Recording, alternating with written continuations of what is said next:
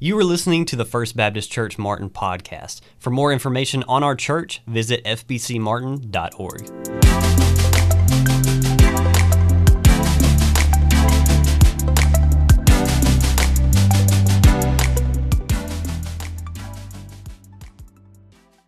Baptist. You got your Bible, let me invite you to turn with me, if you would, to 1 Corinthians chapter 7. 1 Corinthians 7. We are studying this New Testament letter from the Apostle Paul written to the believers in the church at Corinth in the first century. It's a word that's just as relevant for us today as it was to them.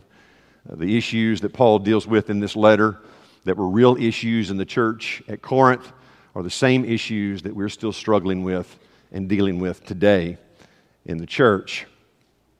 And as we worked our way into chapter 7 last week, I told you that this chapter is filled with issues and things that they would tend to make us very uncomfortable. Things that are hard to talk about, some things that make us very uneasy, but they are real life issues. Things that they were dealing with in Corinth, things that we're dealing with still today, and that is certainly true about the subject that we're going to be addressing this morning, which is the subject of marriage and divorce. It's really unfortunate, but we live at a time today where there are very few people remaining who have not in some way been touched by the tragedy of divorce. Either you have been through a divorce yourself, or somebody that you know, somebody that you're close to has been through a divorce. Now, if you're an exception to that, if you're a person sitting here this morning and divorce has never touched your life and it's never happened in your family, praise God for that. But do recognize that today you are more of an exception than you are the rule. All around you are people today who silently suffer. People who still are struggling with feelings of shame and guilt because of a broken marriage, because of a divorce that took place at some point in their life. And I know this to be the case.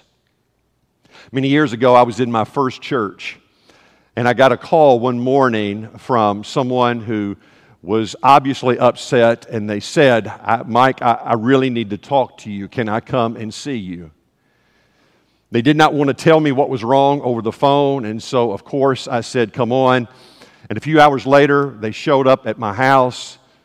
She came in, she sat down, and she began to tell me that her marriage was coming to an end, that she and her husband were about to get a divorce. It's not something that she wanted. Her marriage had been troubled. There were some issues that they had been dealing with, but she was doing everything that she could to work through those issues. Even though she had been hurt in this marriage, she had tried to forgive and to move past those things and to keep the family together. But it had become obvious that her husband didn't want that. And he didn't want to be married to her any longer. And so her marriage was coming to an end. And I tried to comfort her. I took scripture and shared it with her. But I will never forget what she said to me on that morning. She looked at me and she said, Mike, my life has changed forever. And I'm a marked individual from this day forward. People are never going to look at me the same. I fear that even the people I go to church with are going to snicker about me, or they're going to whisper about me behind my back. I feel like a person who is now going to wear this scarlet D draped over my life for the rest of my days. And that person was my sister. My heart broke for her in that moment. And I tell you that story so that you know this morning that my intent, if you have been through that, if you've experienced that in any way whatsoever, my intent this morning is certainly not to beat you up or to make you feel worse about what's already a bad situation in your life. I want you to know that I get it. I understand. I've not been through it myself, but people I love have been through it. And I've watched them up close as they have struggled and as they have suffered through the tragedy and the pain of a divorce. And I want you to know this morning that in this place there is mercy and there is grace and there is compassion for every broken heart and for every individual this morning who has something in your past that you may be ashamed of, whether it's divorce or something else. I want you to know that there is mercy and grace from God in this place. And we are all recipients of that mercy and that grace because we have all sinned and we have all come short of the glory of God. And even though I want to treat this subject with tenderness and with compassion, and I want there to be clear this morning that there is mercy and grace in this place, please understand that also the mission of the church is to hold high the Word of God, to teach what God's Word says so that we may hear it, that we may understand it, and that we may obey it so that we may be able to avoid those things in life that are certain to bring us heartache and pain. And divorce is one of those things. And so in this passage, Paul is dealing with this subject matter. He's dealing with it because he was asked some questions about marriage and divorce.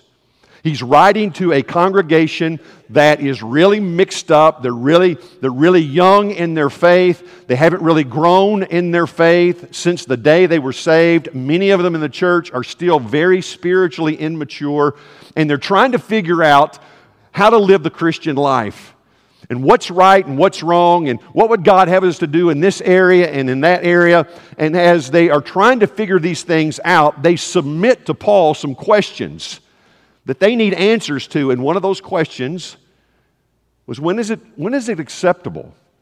When is it okay for a husband and wife to get a divorce? And it's with that in mind that Paul responds to them here in this chapter, beginning with verse 10. So would you stand with me this morning in honor of God's Word today as we read it together? 1 Corinthians 7, verse 10. Now to the married I command, yet not I, but the Lord, a wife is not to depart from her husband. But if she does depart, let her remain unmarried or be reconciled to her husband, and a husband is not to divorce his wife. But to the rest I, not the Lord, say, if any brother has a wife who does not believe and she's willing to live with him, let him not divorce her. And a woman who has a husband who does not believe, if he's willing to live with her, let her not divorce him. For the unbelieving husband is sanctified by the wife, and the unbelieving wife is sanctified by the husband. Otherwise your children would be unclean, but now they are holy.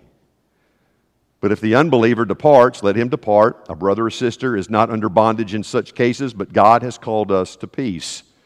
For how do you know, O wife, whether you will save your husband? Or how do you know, O husband, whether you will save your wife? And Lord, again, we acknowledge to you this morning that we're dealing with a very tender subject today.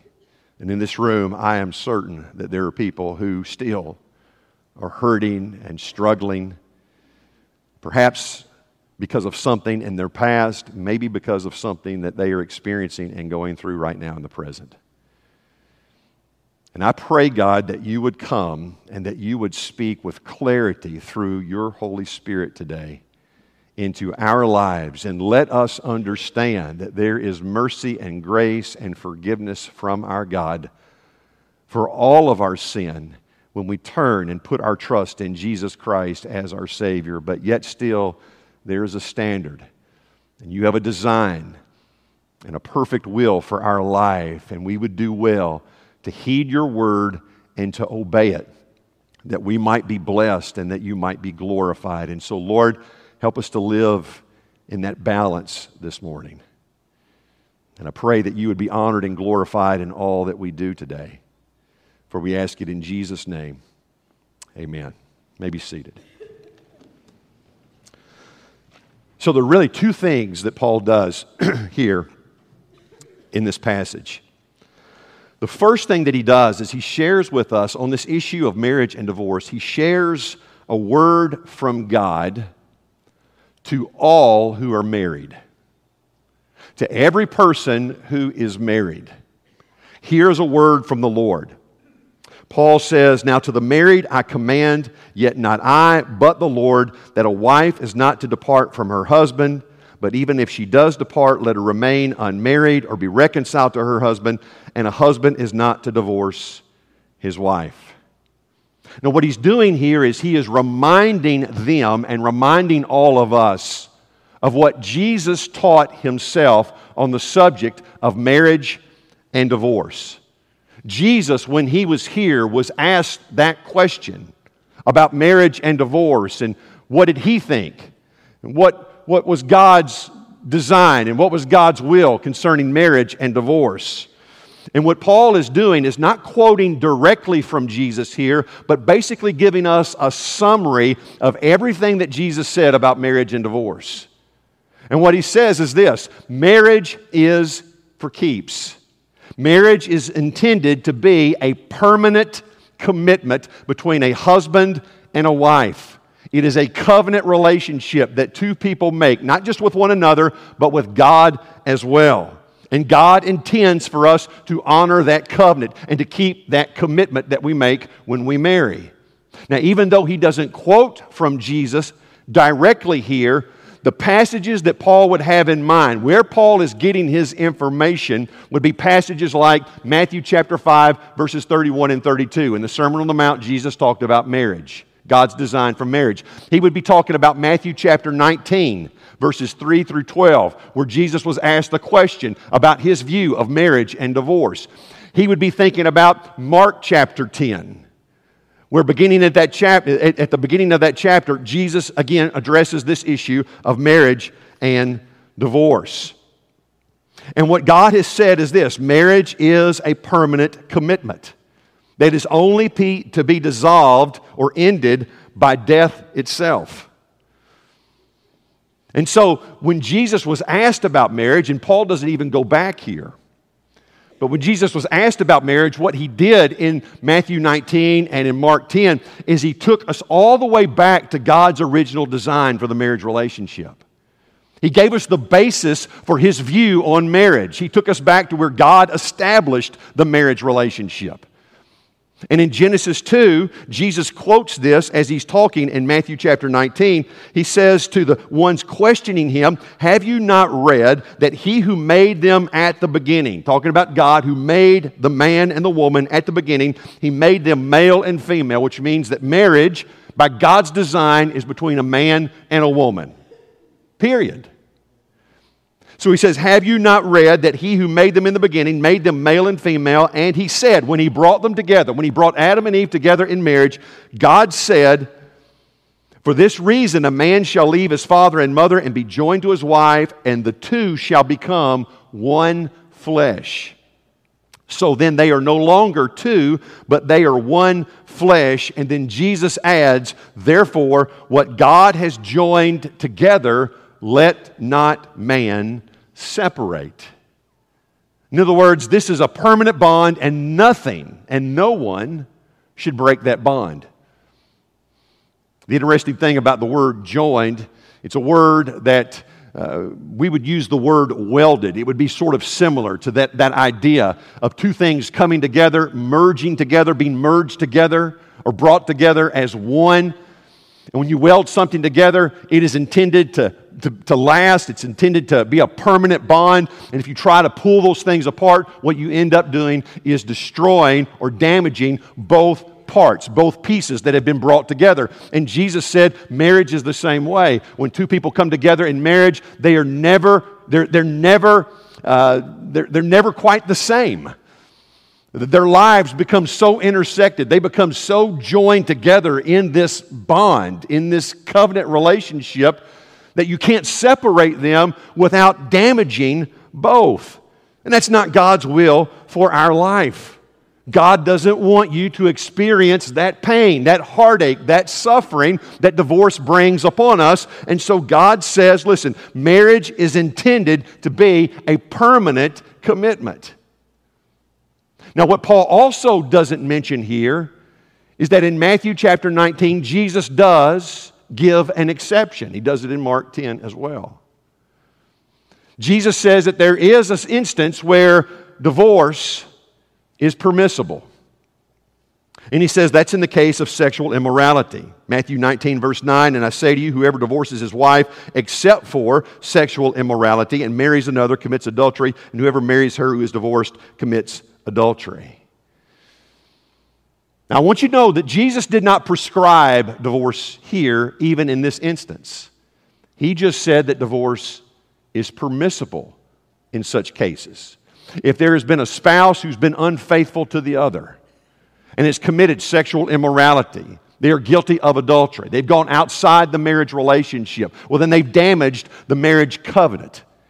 And Jesus says that in those instances, when you've got a person who is living in sexual immorality and they will not repent of their sexual immorality, then the person who is innocent in that case is able to divorce in that marriage and then move on and not be guilty. But he says this is only something that is permissible. It's not something prescribed. If there's any way, even in those instances where there has been infidelity in a marriage, if it's even possible to be able to work it out, I believe the Lord would say, work it out. And I'll tell you something. I know for a fact that there are couples who have lived through that.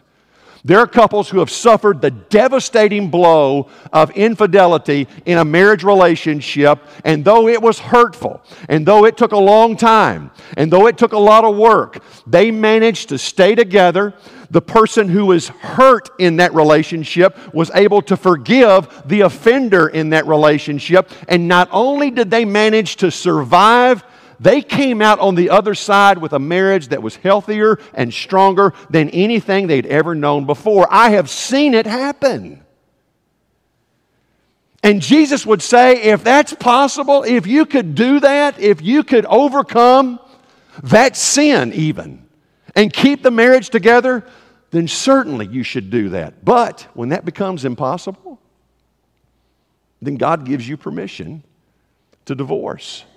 And with that permission comes permission to move on with your life.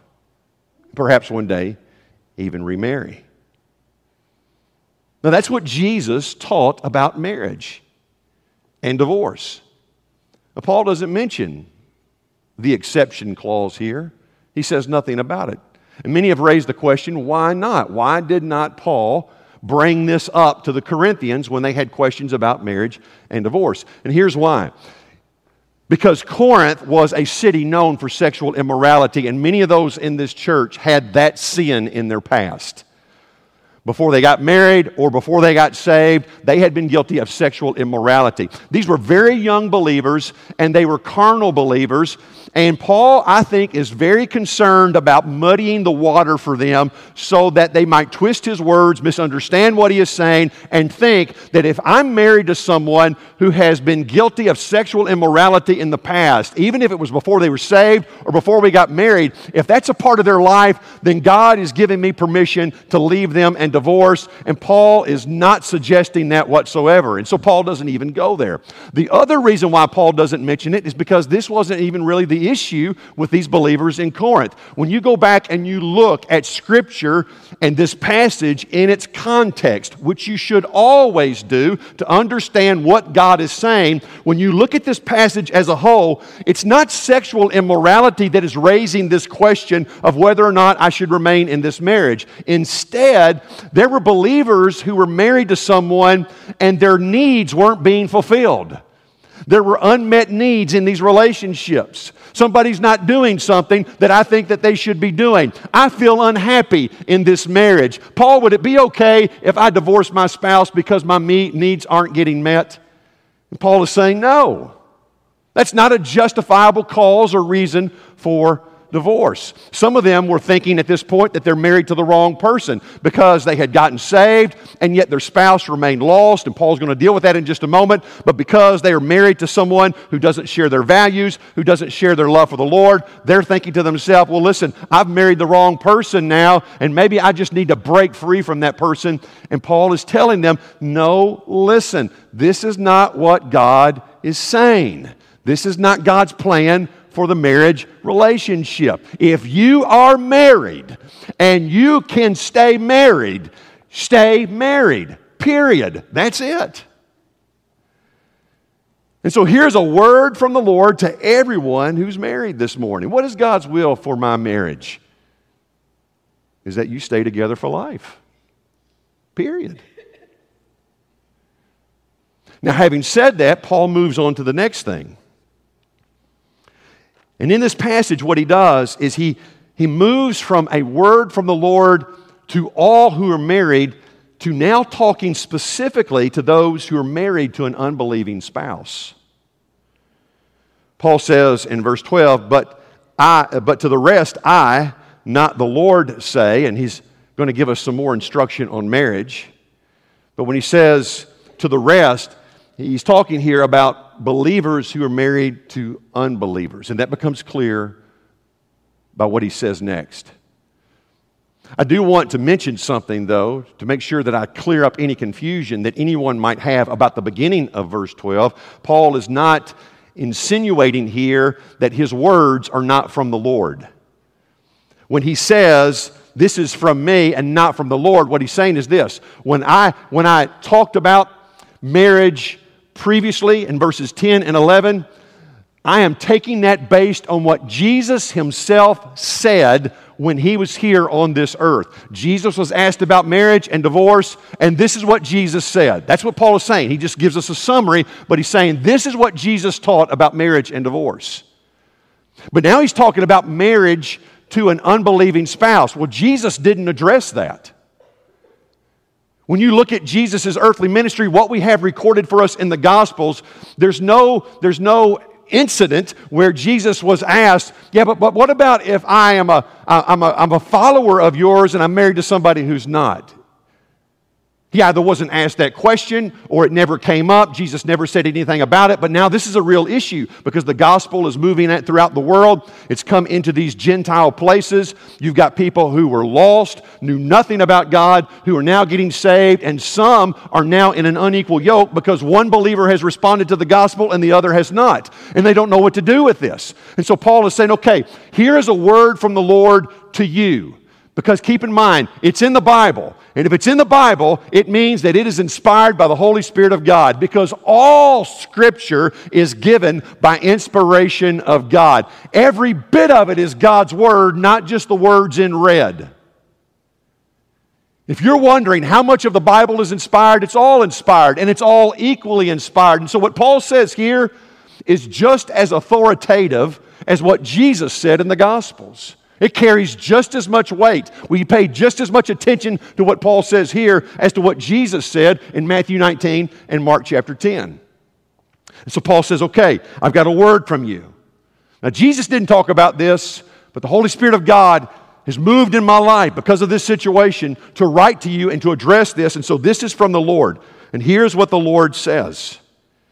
If any brother has a wife who does not believe and she's willing to live with him, let him not divorce her. And if a woman has a husband who does not believe and he is willing to live with her, let her not divorce him. Now, the idea here is this.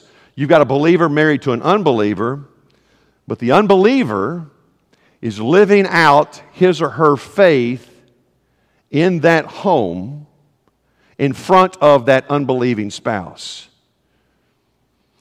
In a very quiet, in a very respectable way.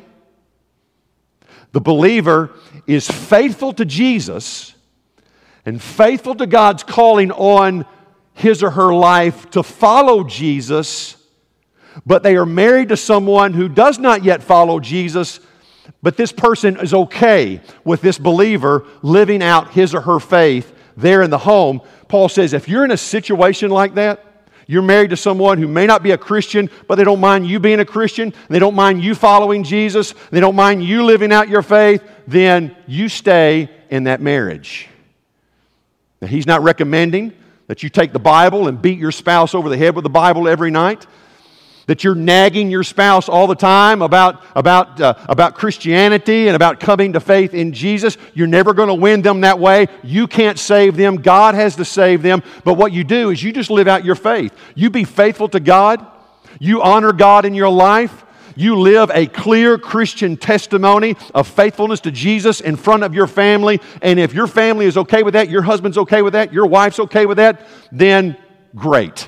You stay put. And he tells us why a little later. He says in verse 14, "For the unbelieving husband is sanctified by the wife, and the unbelieving wife is sanctified by the husband. Otherwise your children would be unclean, but now they are holy." Confusing verse here, but let me tell you what he's not saying, and then I'll tell you what he is saying. He's not saying that the unbelieving spouse is saved as a result of a believing spouse being in the home. He's not even saying that the children in that home are saved because there is a Christian parent in the house. We all know, at least I hope we know, it doesn't work that way. I mean, if I could have been saved for my kids, I would have made that decision for them. Some of you in a relationship, perhaps in a marriage, that if you could be saved for your spouse, you most certainly would be saved for your spouse. You would trust Jesus on their behalf so that you would know they would go to heaven one day. But it doesn't work that way. Trusting Christ, following Christ, is an individual decision. Every person has to make that decision for himself or herself. What Paul is saying is this. Paul is saying that your presence, if you are a believer married to an unbeliever, your presence in that home, for one, brings about with it a blessing from God on the entire family that would not be there otherwise. In other words, God will bless a house just because there's a believer living in the house who is faithful to Him. But also what he's saying is this, is that by you living out your faith there in that home, quietly, respectfully, but you just being a consistent witness for Jesus Christ, for them being able to look at you and see the power of the gospel at work in your life, for them to look at you and see a testimony of faithfulness to Christ. He's saying, you don't know how God may use that to one day bring your unbelieving spouse to faith in Him. Now, you won't save him or you won't save her. God will do that, but God will use your witness there in that home to help make that happen. Who knows? And for sure, having a believer in that house, if there are children involved, greatly increases the likelihood of those kids coming to faith in Christ. I have seen it. I've seen people in these unequal yokes. One spouse doesn't care a thing in the world about church. They don't mind the other spouse going to church, but they don't care anything about church, and they're not interested in religion, don't care anything about God. At least that's the way it appears. Have no relationship with God. But that believing spouse and parent in that home has a deep relationship with Jesus, brings those kids to church, makes sure that those children are involved in things that will help lay a spiritual foundation in their life, and those children end up coming to faith in Jesus, many of them at a very early age, all as a result of the witness of that believing parent in their life. And Paul says, listen, you got to understand how important your witness is to the family. Even if you're in a less than ideal situation, understand how important your witness is. Now listen, I want to tell you something. There is no minimizing, there is no denying that kids greatly benefit from a mom and dad staying together in marriage. There's no denying that. For their mom and their dad to remain together in the marriage relationship, it really is to their benefit. And so Paul is saying, with spiritual wisdom, listen, if that's possible and you can remain and those kids can grow up with a father and with a mother, that's going to be good for them. But understand how important your role is as a Christian in that house and in their life to help bring them to Jesus. And so if there's a way to make that marriage work and your spouse, even though they don't believe, are willing to stay married to you, then you stay married to them. This is what Paul says under the inspiration of the Holy Spirit. But then he says, but if the unbeliever departs, let him depart. A brother or sister is not under bondage in such cases, because God has called us to peace. For how do you know, O wife, whether you will save your husband, or how do you know, O husband, whether you will save your wife? In other words, If you're living in a hostile environment, if you're living in an environment where there's a great deal of tension, your spouse makes it hard for you as a follower of Jesus, and you're trying to live out your faith, and eventually that spouse says, you know what, I am sick of this, I'm tired of this, I'm tired of this Jesus stuff, I'm tired of you talking about this faith or living out your faith in front of, I just don't want to be married to a Christian. I just don't want to be married to you anymore, and they leave. Paul says, listen, if that's the case, then you let them go. You let them go. God's called us to peace. It's obvious they don't want to be married to you. It's a hostile and very contentious environment, and if they choose to leave, he says, let them go. And then he adds in verse 16, for how do you know, O wife, whether you would save your husband, or how do you know, O husband, whether you would save your wife? Some people believe that belongs in front of verse 15, but God places things exactly where he wants them in his word. And what I think he's saying there is this. There are people who have been in those situations. Some of you may know people who have been in a situation just like Paul describes. And even though the marriage was difficult and it was strained and it was hard as a believer married to an unbeliever, when that unbeliever chooses to walk away, it is hurtful.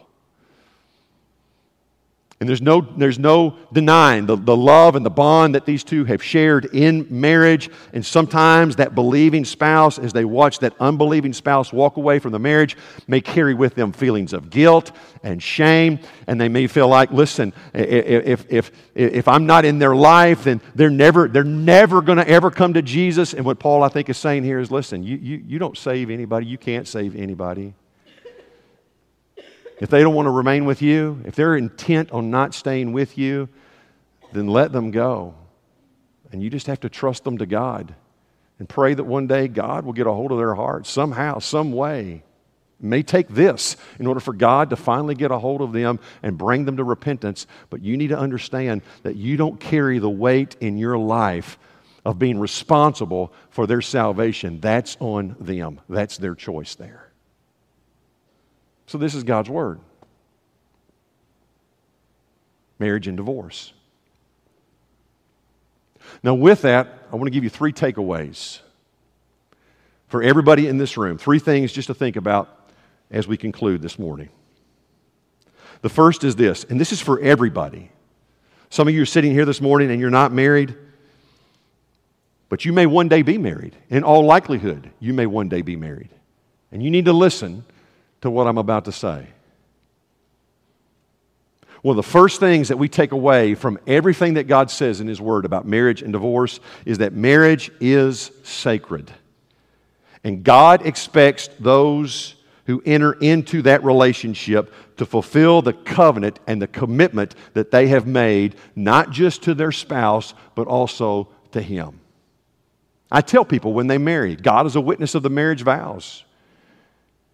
He is the unseen guest at every marriage ceremony. God hears the vows that you make to one another, and He intends that they be kept so long as you both shall live. Because that's true. When you enter into marriage, it is intended to be a permanent bond. It is a lasting relationship, a permanent commitment that 2 people have made to one another. And we need to understand that. The world treats marriage lightly. The world treats marriage as if it's no big deal, but God's Word treats marriage much differently.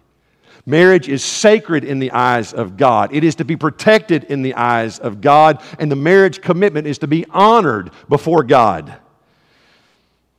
And so if you're sitting here this morning and you're married and you're wondering what is God's will for your life, it is to stay married. That's God's intent. That's God's design. In any way possible, you are to try to keep that marriage together and to honor the commitments that you've made. If you're not married, then you need to understand how serious this commitment is when you finally enter into it.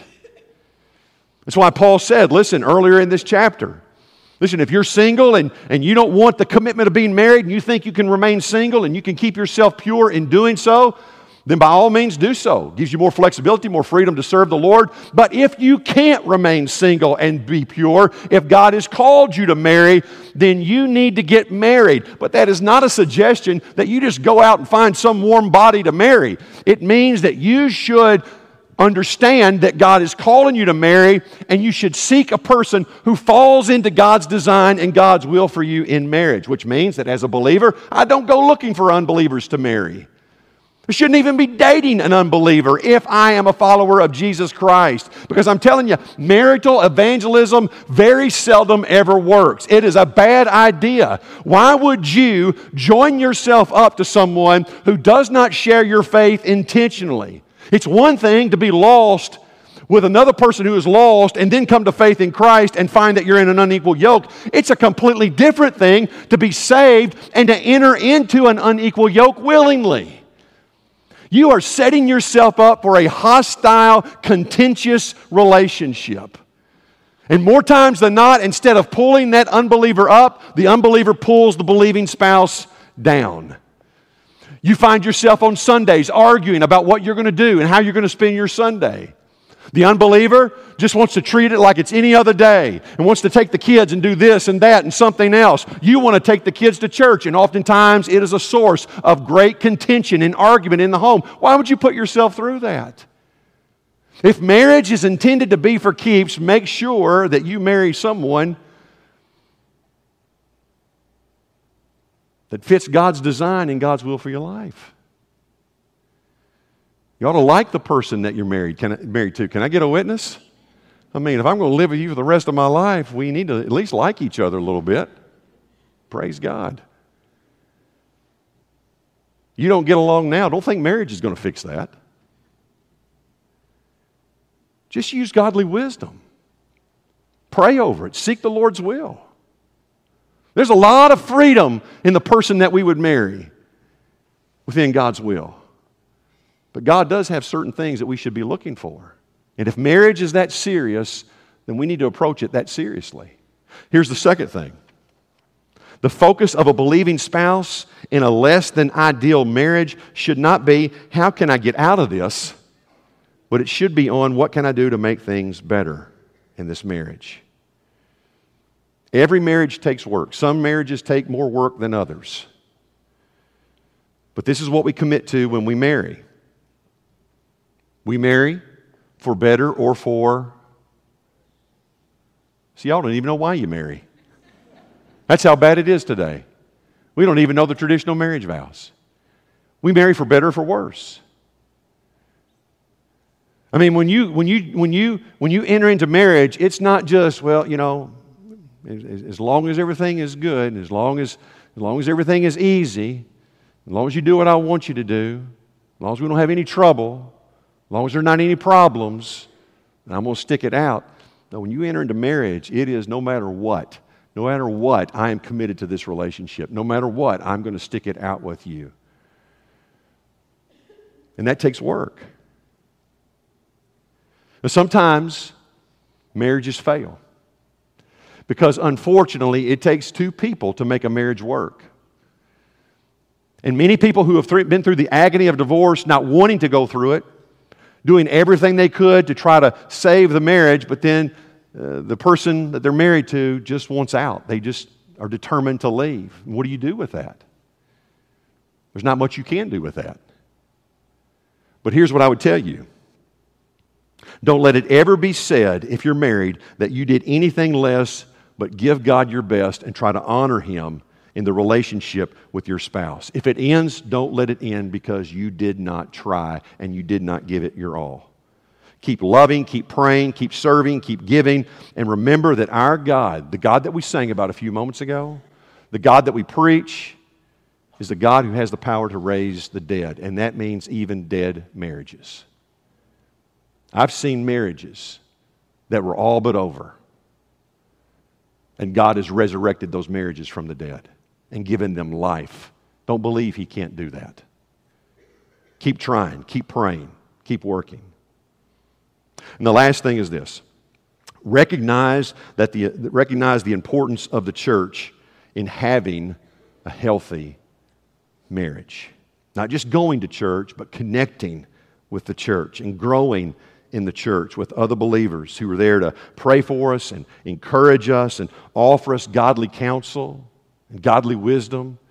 When we're in those places in life and we all get there when we don't know what to do and don't know how to respond, You need people in your life who will give you godly counsel. I will tell you that anybody who's married, when you go through a difficult season in marriage, most people will look outside of the marriage to someone for help. They may not go to counseling, but they will look to someone for counseling. They'll ask someone, this is what's going on in my marriage. What should I do? You know what's tragic is that oftentimes believers turn to the people of the world and ask them, what do you think I should do in my marriage? You know what you're going to get when you turn to the world for counsel? You're going to get worldly counsel. And there are people who have made terrible decisions in marriage, terrible decisions that have affected the life of their marriage and the future of their marriage because they were listening to ungodly people in their life. You don't want ungodly people trying to tell you what you should do.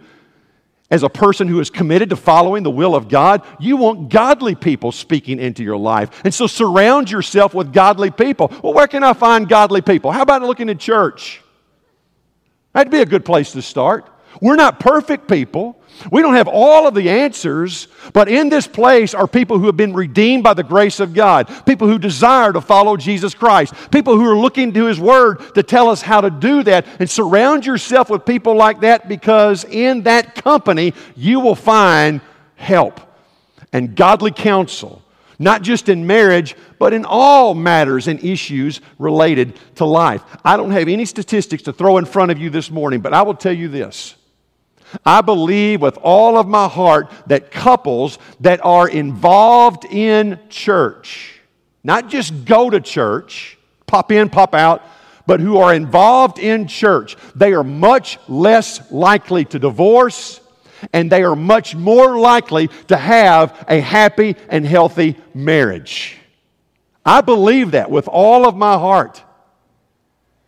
Because I believe what God can do. Marriage is special to God. And I believe what God can do in a marriage relationship to glorify Himself and to give, as we said before, a beautiful picture of grace and of the gospel to a watching world who need to see Jesus at work in our life. There's no better place for them to see that than in the relationship between a husband and a wife.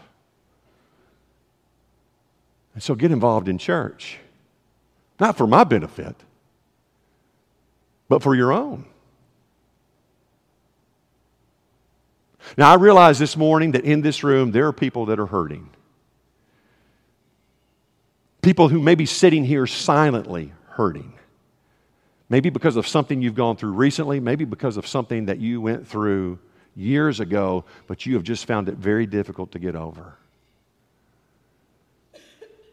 Maybe some of you are struggling with feelings of shame and guilt because of past mistakes, past sin in your life. Maybe you look at your divorce and you think, well, my divorce was not for biblical reasons. What does that mean for me? Well, I want to tell you something. It is not the unforgivable sin. Some people will tell you that or make you feel that way anyway, but it is not.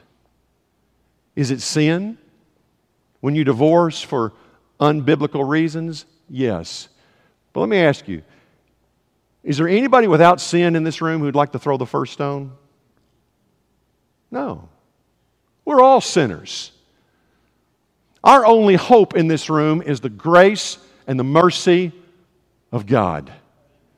And thank God for Jesus, who went to the cross and died for all of our sin. That doesn't minimize anything that God says about marriage. Marriage is sacred. We should treat it as such. But listen, the reason why there's divorce in this world is because there is sin in this world, and we're all sinners. And if that's part of your past, if that's a part of your story, and you haven't gotten over that, and you're still carrying the shame and the guilt of that, listen, I'm telling you that today, you don't have to carry that any longer. There is hope for you through the blood of Jesus Christ, who loved you, who gave Himself for you so that you could be free from all of your guilt and all of your shame, from all of your sin. If you're here today and you're struggling, you just don't know what to do. You're in a relationship and you just don't know what to do. I want to tell you again, we may not have all the answers, but we know the one who does. And one of the things that you may need today is just someone to pray with you and to pray for you. And we want to be here to do that for you and with you today. And maybe you're here this morning and you're in a very unhealthy situation. Maybe you're in an abusive situation. And you're wondering, what am I supposed to do in that? You're supposed to get help, is what you're supposed to do. Don't you stay in a situation. Don't you remain in a situation where you are at danger or your kids are at danger. Listen, you reach out to someone, and we've got pastors here today who would love to talk with you and help you in any way that we possibly can. Maybe you got something else in your life you need to deal with. This altar is going to be wide open. In just a moment, I'm going to pray, and our pastors are going to the foyer. They're going to the lobby, and they're going to be out there through these center doors at what we call the connecting point table, which is right in front of the window where the cross stands out in the parking lot. And what I'm going to tell you this morning is what I told you last week. When I begin to pray, you got a need in your life, you need to talk to a pastor. Our pastors are going to be there. You just head to the cross. Amen? You just go to the cross, and someone will be there to talk with you and to pray with you. We want to help you today. If you need Jesus in your life, go and see one of our pastors and let them talk with you today. If you were encouraged by today's sermon, leave us a rating and subscribe to the podcast. To learn more about First Baptist Church Martin, visit fbcmartin.org.